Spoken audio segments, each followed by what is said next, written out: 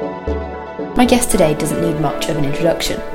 Between 2010 and 2012, he was instrumental in exposing fraudulent Chinese companies listed in the US, a period of his career which he is most proud of. His firm, Muddy Waters, has since exposed dodgy companies, dubious accounting, and downright fraud in many countries, including the US, France, and Britain. On its website, it describes its business as the work Wall Street won't do. In times of great market murkiness, as there is no doubt we are in right now, few people are as qualified to provide clarity as Carson Block. So, Carson, welcome to the IC Interviews, and thanks for joining me. I have to say, I'm very excited to be speaking to you today, especially considering the challenges facing investors, both in terms of recovery from coronavirus and investing in China at the moment. But before we talk about what's happening to the markets at the moment, would you mind just taking us back? I suppose it's not quite to the beginning, but near enough, and tell us the set of circumstances which led you to setting up Muddy Waters. Well, unfortunately, there's no good way to nutshell it, but I grew up in the markets. My father was an equity analyst, so when I was young but still old enough to understand I was not going to be a professional athlete, I decided I would go into investing, and had a few experiences in China in 98, and then working in a large iBank back in the States. And then I was working with my father in equity research, and this is the 99 through 2002 period. And we were covering US-centric microcap companies, but we were getting lied to routinely by the managements. One of the companies was adjudicated to be a fraud. There were a handful of others that could have been, I suppose, adjudicated to be frauds if they'd been investigated. But it was a very embittering time, because at the same time that was happening, the largest companies in the world were blowing up in their own fraud scandals, like Enron and WorldCom, etc. So I really wanted to understand how to better protect myself as an investor. So I went to law school thinking I would just grab a few tools from law school and go right back into investing. But really enjoyed law school and decided that if I practiced for a little while, I'd be a better investor. Went to China with Jones Day, a large U.S. law firm, practiced there for a little bit, and then set up the first self-storage company in mainland China. So I was just trying to keep that afloat after a couple of years when my father got really interested in these U.S.-listed China microcaps, and he asked me to take a look at one. The company was called Orient Paper. And when I looked at Orient Paper, I'd never seen anything like this before. It was basically a total fraud. It had just reported $103 million in revenue for 2009, and the real revenue was probably 2 to 3 million US.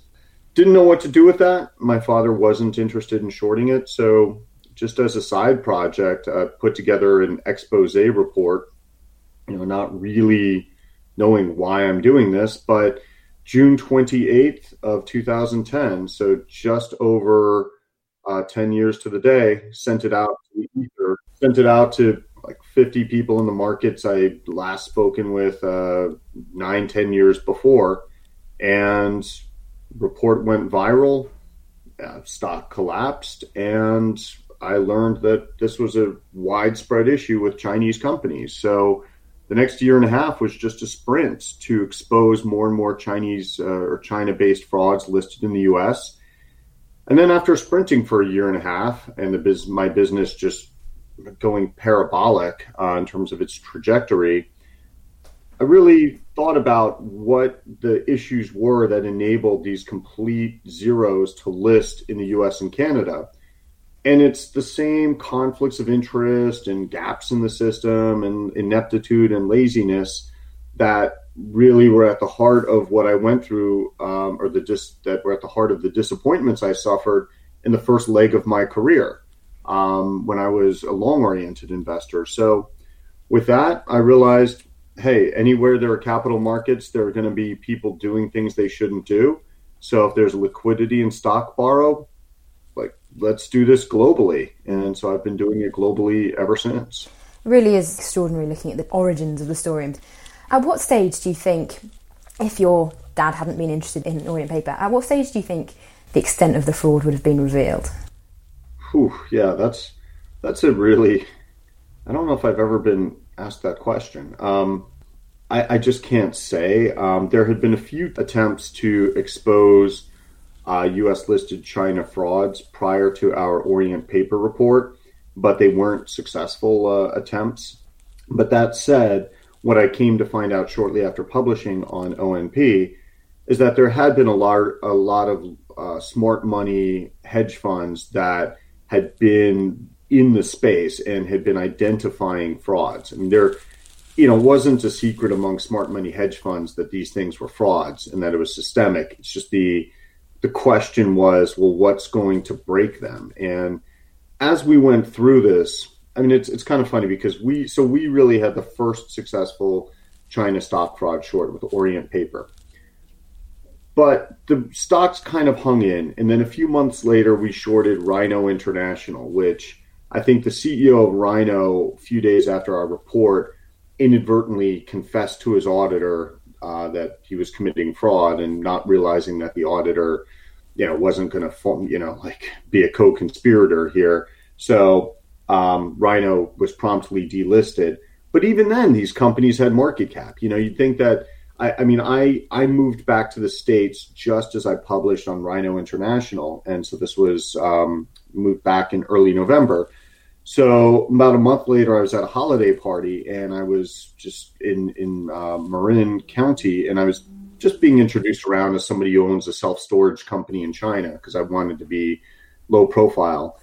Ended up talking to this guy who's an engineer, so you assume he's kind of bright. And he asked me, he said, well, hey, do you ever look at any of these stocks of Chinese companies? And I said, well, sort of, I've published some stuff on them, kind of on the short side. He's like, wait, are you that Muddy Waters guy?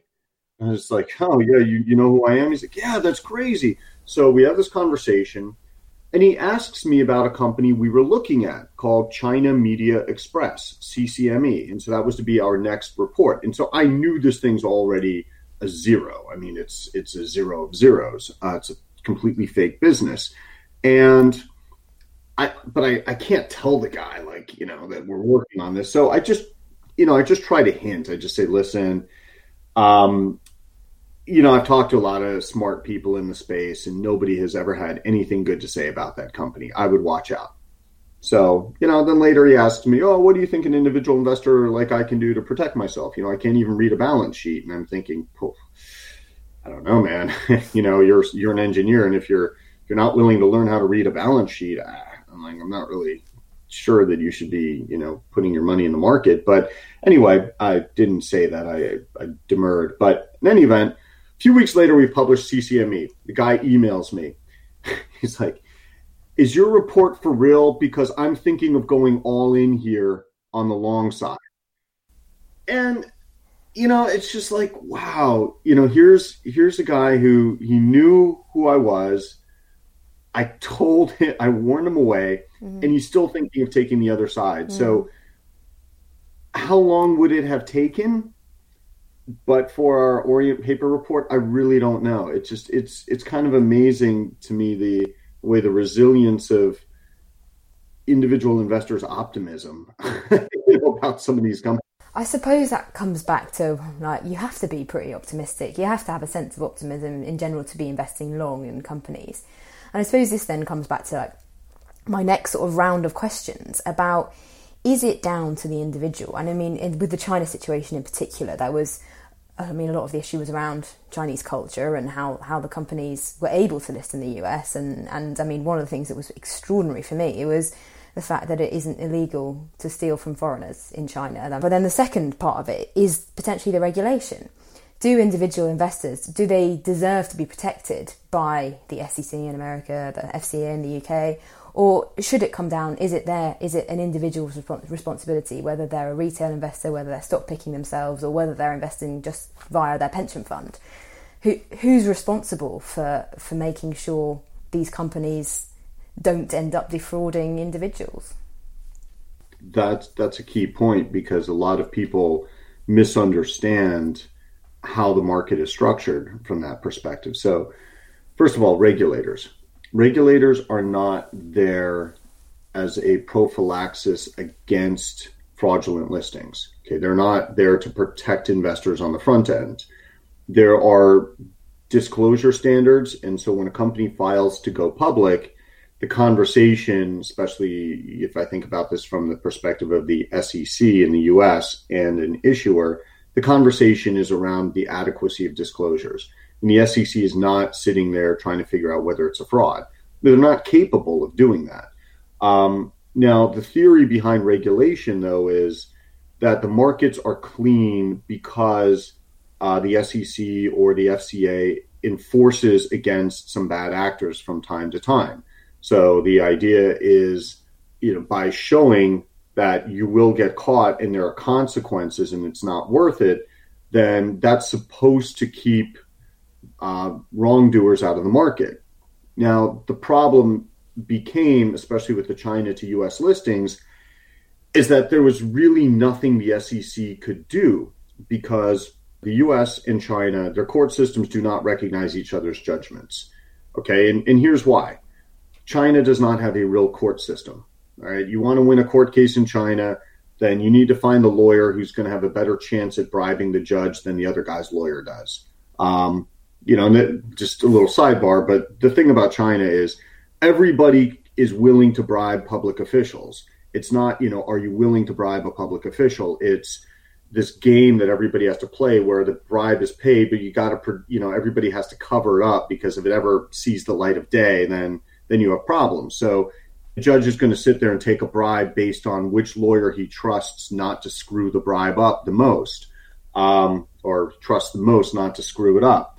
So that's kind of how you win a court case there. So look, let's not consider recognizing judgments from China.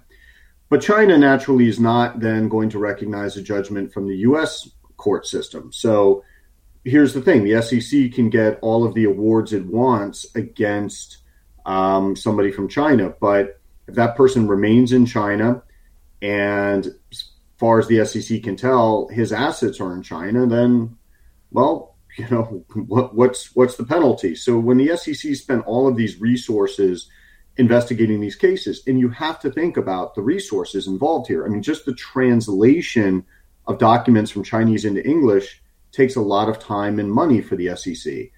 And then they're sitting on all these documents they don't understand because it's a different legal system and the government is structured differently. So then they need to bring in people who can help them interpret that. Very resource intensive. So they expend all those resources, and then Chairman Wang is sitting in the middle of China somewhere laughing and, saying, maybe I'll pay you $3. And, the SEC is, no, pay us, $50 million. And they'll eventually agree to $1 million, which is, a fraction of what the chairman stole. And that's the reason the SEC agreed to it, is because that's what they can get away with. So, or that's all they can get out of it. Then people misunderstand auditors. Auditors are not there looking for fraud. And I'm not saying this facetiously. This is literal. Okay. An auditor's role is to ensure that the correct accounting standards are applied and that they're applied correctly. But if we're talking about fraud carried out by top management, right, then because management prepares the financial statements, auditors don't come in, EY doesn't come in and prepare their financials. They're only, they're prepared by management, they're handed to EY, and EY is going to have very junior auditors who are just looking at paperwork to say, okay, well, do we have the invoices that support this? Okay, yeah, we have the invoices. So to commit a major stock fraud, you just need to be good at forging paper, forging documents, here's the sales contract, and here's the invoice that shows we shipped, et cetera, et cetera. And that's how you get through an audit, basically. The only anti-fraud device that most audits employ is a cash balance confirmation. But when you look at an audit report, you don't know how this cash balance confirmation was done. I mean, did the auditor just do it once at the very end of the year and get a bank statement, or did they go periodically throughout the year? Did they deposit de minimis amounts into the company's account to check that those would appear on the statements when they get printed out by the bank to ensure that these are genuine statements.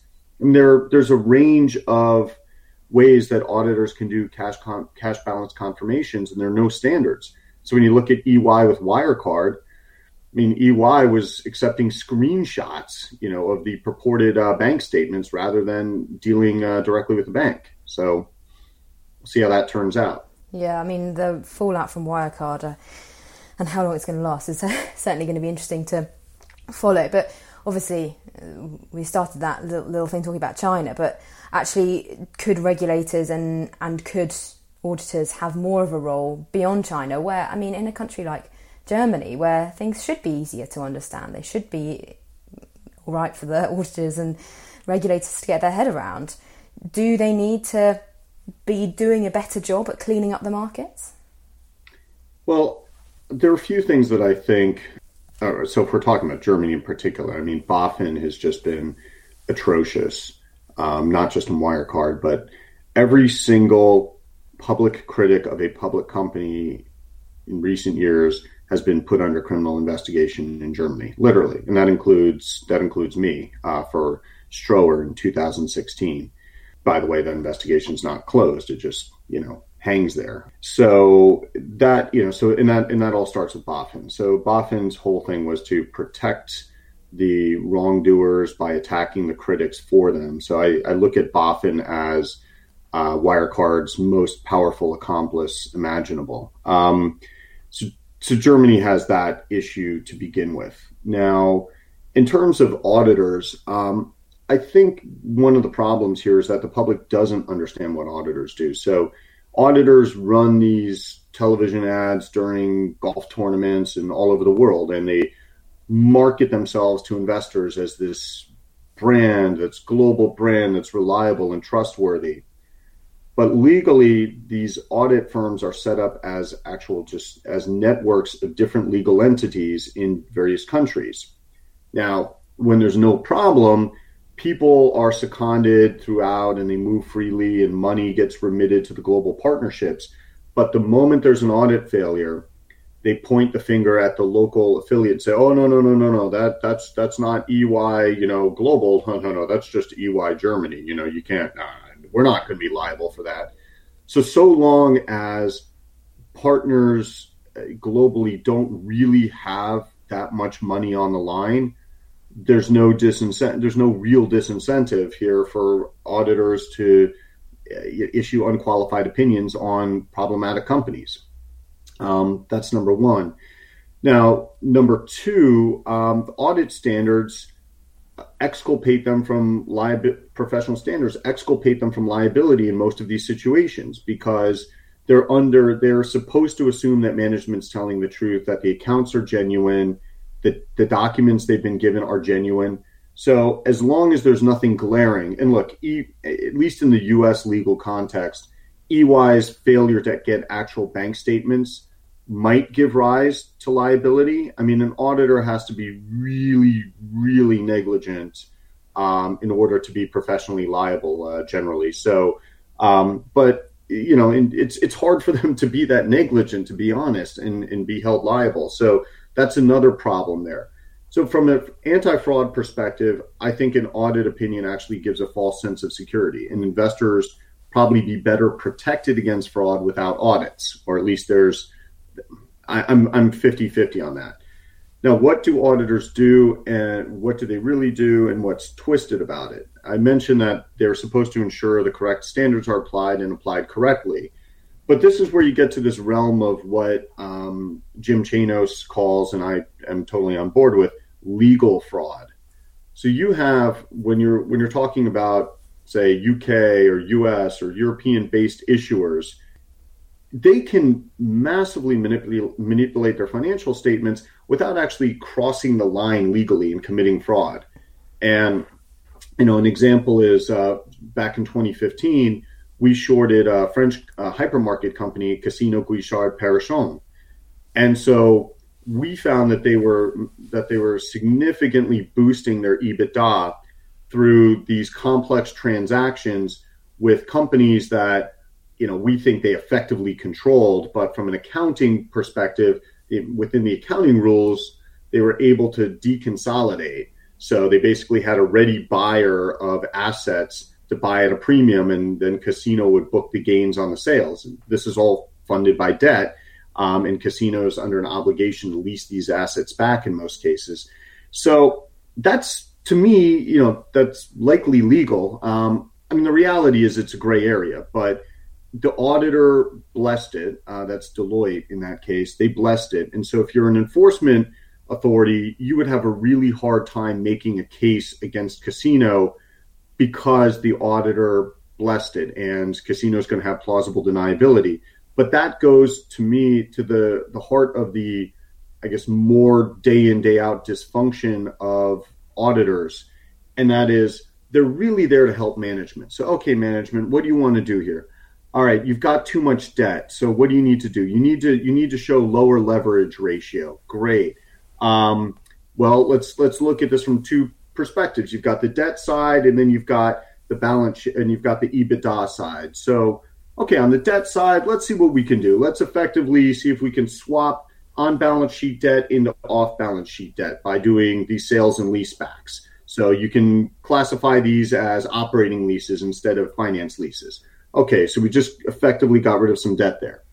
EBITDA, great. Book the gains on sales as operating income, and just when anybody asks you, well, how much of this goes in operating income, just tell them to take a hike.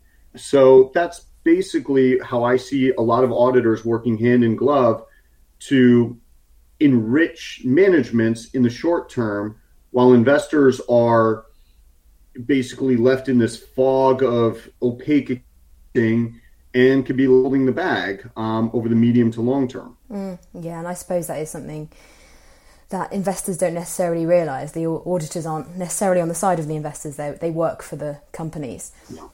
So then it could arguably come back to a company like Muddy Waters. How important are Muddy Waters and other short activists in cleaning up the markets? Well, I'm not gonna take the bait and ego trip here. Look, we were at the forefront. My firm and then short activists as a whole, we were at the forefront of cleaning up the U.S. exchanges with respect to the Chinese frauds back in period from 2010 to 2012. So by 2012, the word that I repeatedly heard when it came to China was uninvestable from institutional investors. And I feel like that's generally the right perspective. I mean, the public equities, I don't think public equities are a good way to try to play China for various reasons. Do you still think that? Yeah, I still think that. I think public equities look, the public equities can go up. I mean, why do stocks go up? Because there are more buyers than sellers.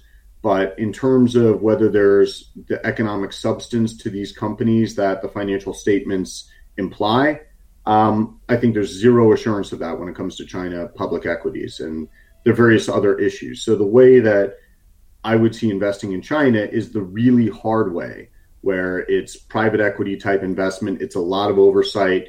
It's exercising some level of control. And again, it's hard. And there's a lot of competition right now to make those investments. So, that train probably left the station at least a decade ago, to be honest. But in any event, I felt very proud between 2012 and 2014.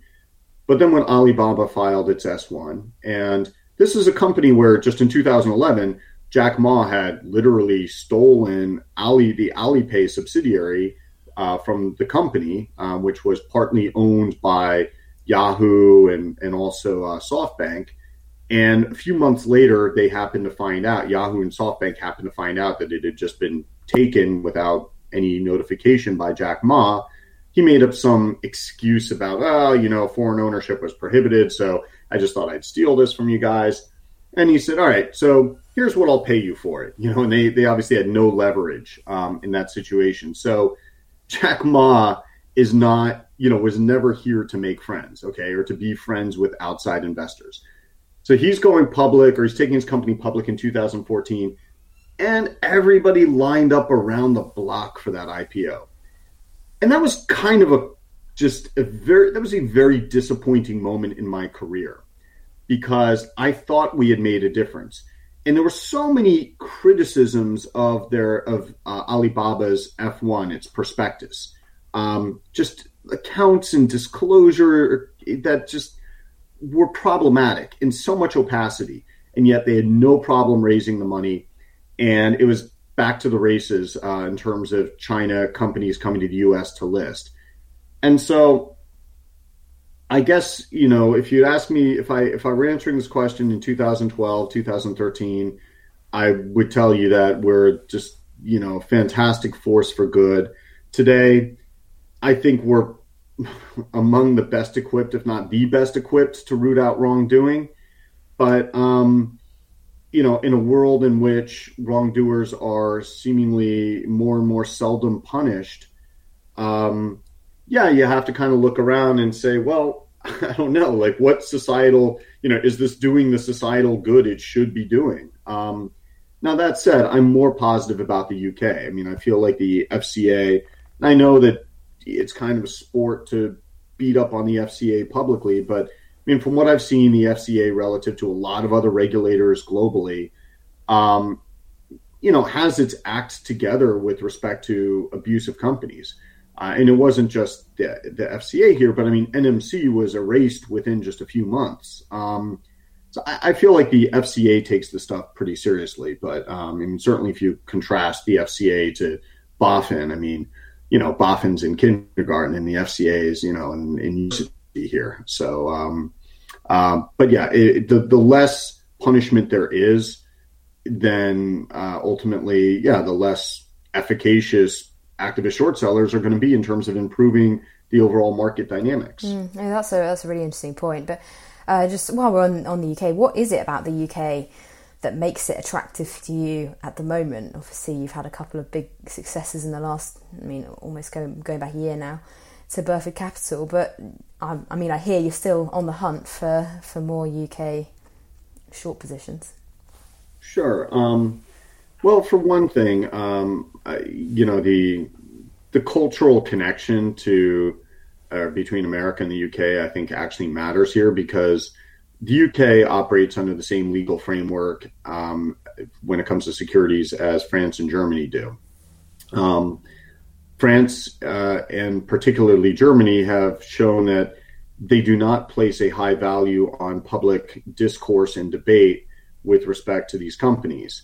Whereas the UK, even though the legal framework is different from the US, but the UK culturally, I think, believes this is a good thing, and that it should be an environment in which we can make these criticisms. Now, the flip side of that is the UK does have pretty onerous defamation laws. And that's why, U.S. actors and actresses are always suing U.S. tabloids in UK court. But, that putting that to the side, and that's not, fortunately, the U.S. has a federal law that effectively makes people like me, or makes Americans judgment proof from UK courts when it comes to defamation judgments. Is that a concern for you when you're putting these together, defamation? Are you often concerned that that's what you're going to be accused of? Well, look, the companies, depending on what our report is. So if we're in the legal fraud realm, companies aren't necessarily going to say it's defamatory, although they often do. But certainly when we're accusing a company of fraud, they always say that it's defamatory. No, I'm not really. Look, we have to write these things regardless of jurisdiction in a way where the facts are accurate and the conclusions are reasonable and they're well supported. So we've been doing this so long, we have a stringent process. So I'm not concerned about that. But look, even, if we were ever sued in the UK for defamation, we would show up and defend it. I think there are other activist short sellers who take the view that because they're effectively judgment proofed by US law, it's not worth fighting. But for us, we'll fight it out. I mean, that's a reflection of us having more resources, but it's just my view that I do not want to hand a strategic victory to any of these guys. How do you pick your targets, like Burford and NMC? I mean, we manage investor funds, so there's really a certain minimum liquidity that we need in order to consider it. I mean, that's just the reality of our business. It's very time consuming on the research side. What we do, it's expensive. We have to anticipate significant legal costs on the back end. I mean, that's going to be, one out of every X companies will sue. So it has to be a certain minimum size. Now, putting the minimum minimum liquidity, putting that to the side.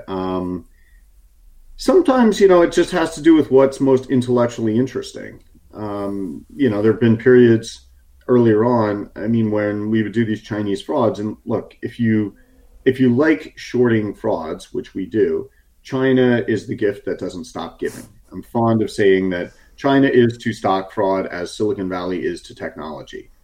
But sometimes it just gets boring. It's like, another chairman with his buddies setting up fake companies here. And we've seen this thing, 6,000 times before. So sometimes just intellectually, we want to do company A because it's new and interesting. And, company B is just more of the same.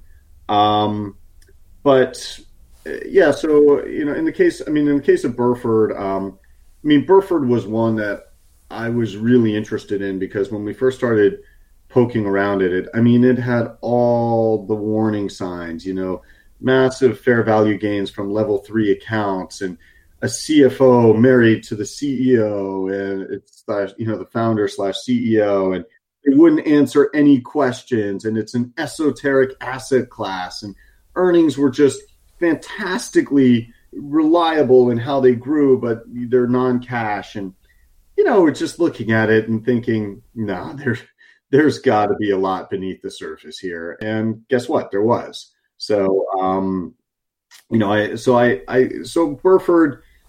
I think, just piqued my interest for those reasons. Also, I used to be a lawyer, so I'm no stranger to litigation either. So this notion that, they could reliably model the outcomes, it just struck me as absurd. Mm. So anyway, I think that's why Burford was really interesting to us. And then when I sent out a tweet the day before our Burford report saying that we were going to come out with a new report the next morning, London time, I didn't even say London listed, but it was obviously implied.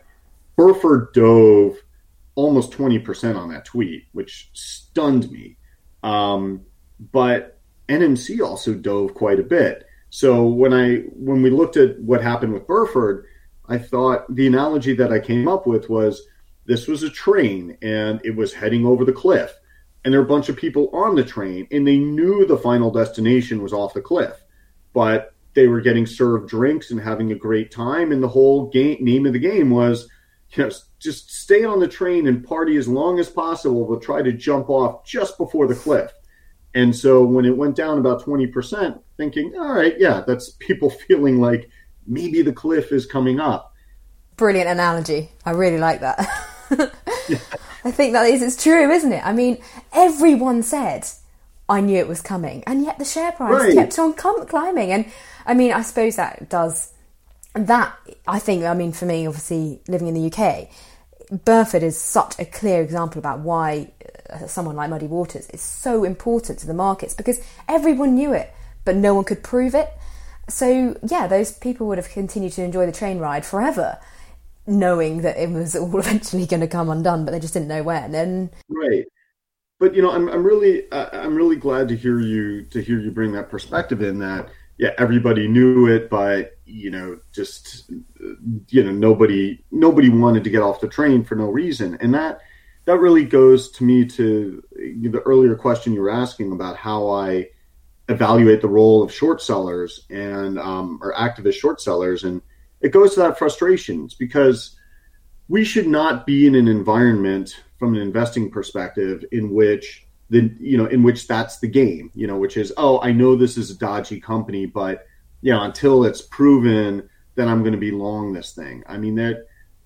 that when that's a prevailing attitude, and it's not only Burford, I mean, clearly, but when that is a prevailing attitude, the markets are not functioning as they should be. They are not allocating capital efficiently. They're allocating capital based on BS, basically. And that's markets at this point, and, especially post all the stimulus related to the coronavirus, I mean, are really not fulfilling their economic functions. That the reason to have them there is not to keep us entertained while we're working from home and we don't want to actually be, answering emails. It's to allocate capital efficiently within the economy. And unfortunately, that's distorted now. And Burford shows that. Yeah. And I mean, the UK, I know, as you say, it's happening globally now, post-pandemic with all this capital flowing around. But yeah, it's clearly been an issue in the UK for a very long time, and people not really knowing where else to put their money. So just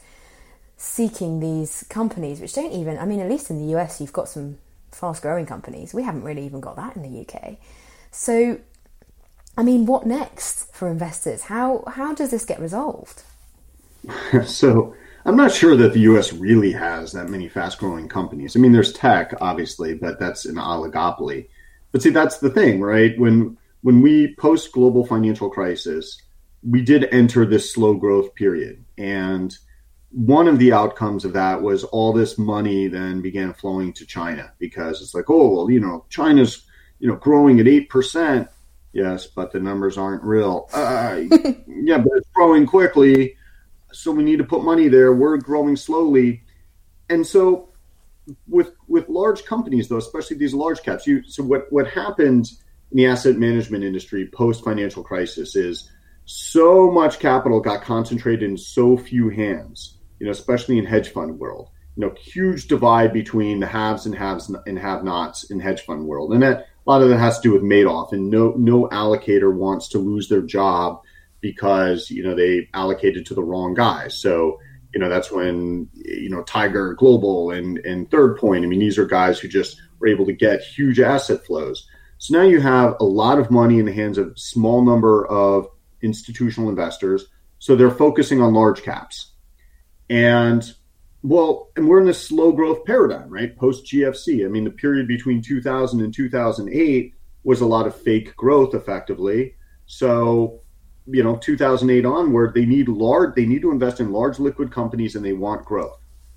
So you're going to get Valiance. You're going to get a lot of these companies where, where like Newell, like Newell Brands as well. These companies where you can't really grow them that quickly. So you just have to financially engineer the statements to make it seem like you're growing. And if you're top management, your goal is to clip, at least 3, but hopefully 5 years of stock grants and options, cash out. And, then if the company blows up down the road, who cares? You've made, 50, 100, whatever $million. So, I think, to the extent that the U.S. has appeared to be faster growth in its companies, outside of tech, it's just, I guess, better financial engineering probably, or more audacious financial engineering. So we can't, I'm paraphrasing, but can't count on the US. The UK is, I don't know what comes next for the UK. And China, I'm pretty sure I can guess the answer, but you wouldn't touch a Chinese company long right now, I assume. I haven't, the few companies that we've come across over the years where we thought they were real, or the financials were real for Chinese companies, they were not exciting companies. They were not fast growth companies. And that's the reality of doing business in China. While maybe the economy is growing quickly, and again, we can talk about whether the numbers are real or not, or not to what extent they're not real. But the inherent problem in China is that it's the most cutthroat business environment on the planet. And, access to capital has not been a problem in that market since the early 2000s. So the moment a company is doing really well, then competition just floods into the market, driving down margins. And you have to compete against all of these guys who have, what I used to call, when I lived in and did business in China, 6-month business plans. Like, they don't care about the long term. They're going to make as much money in the near term as possible by commoditizing your product or your service. So it's a very, very difficult business environment. And plus, a lot of times, I mean, it's extremely political, but not in the functional political sense. It's, again, can you form a relationship with government officials, and if you form the right ones, and, this is one of my concerns about the myth. I mean, I suspect that in the early days, there were certain government people who went around and just said, okay, you give this business up. Here's all you get. And if you don't say yes, then here's what we can do. We can call the tax bureau in, we can audit you, and we're going to find all kinds of reasons to throw you in prison. So do you want $5 for your business, or do you want to go to prison? And so that's the sort of thing that routinely happens in China business, is you get government thugs to align with you and put down your competition or interfere with your competition. So again, how do you really have a sustainable high growth business in that environment?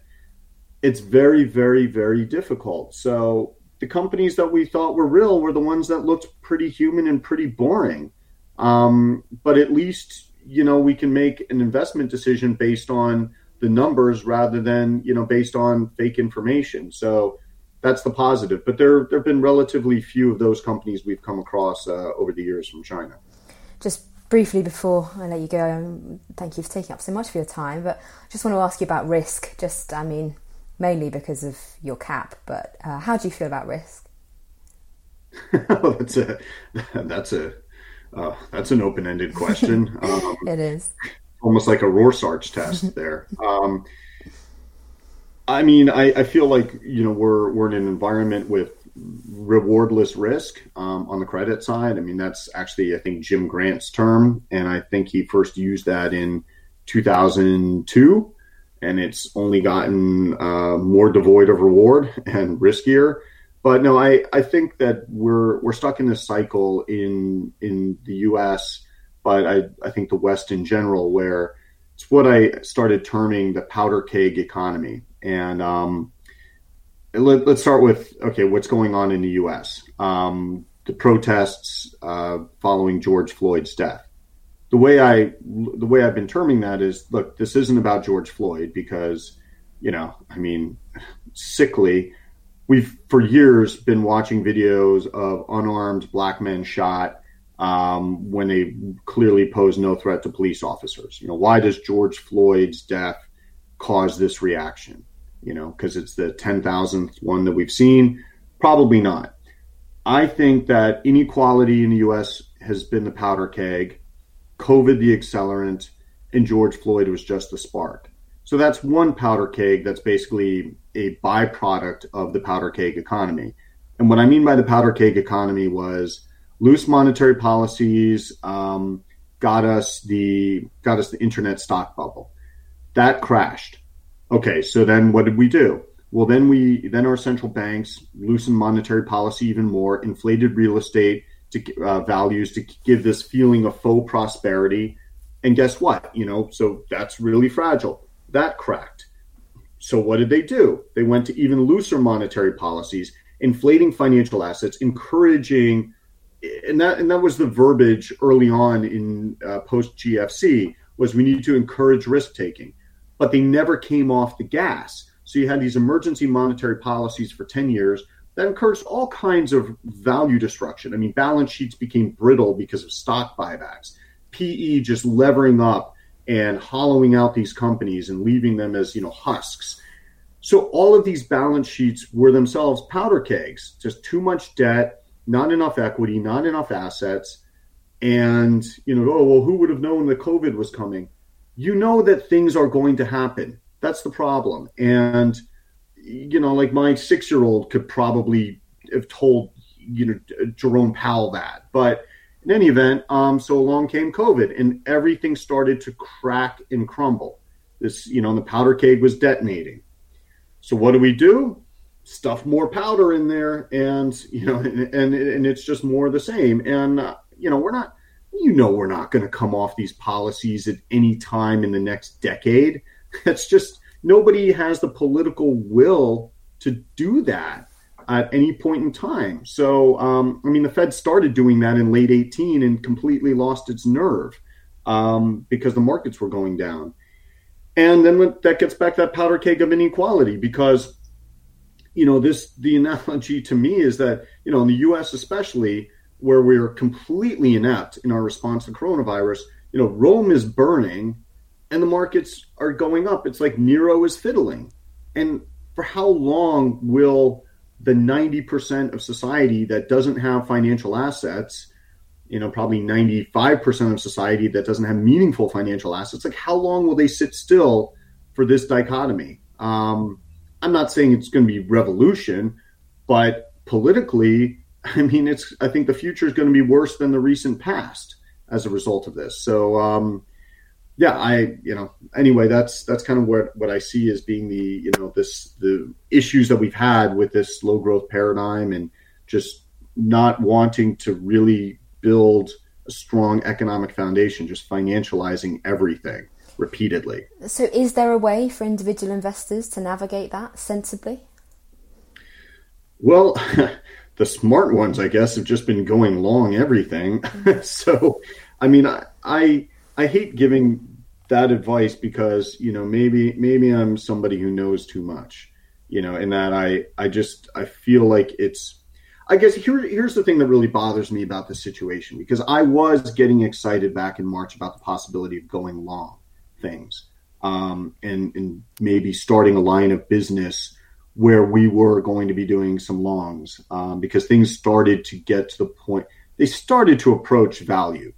But now when I think about it, I'm really mad about this because here's my choice, right? Because I don't really have any long assets aside from a little bit of real estate.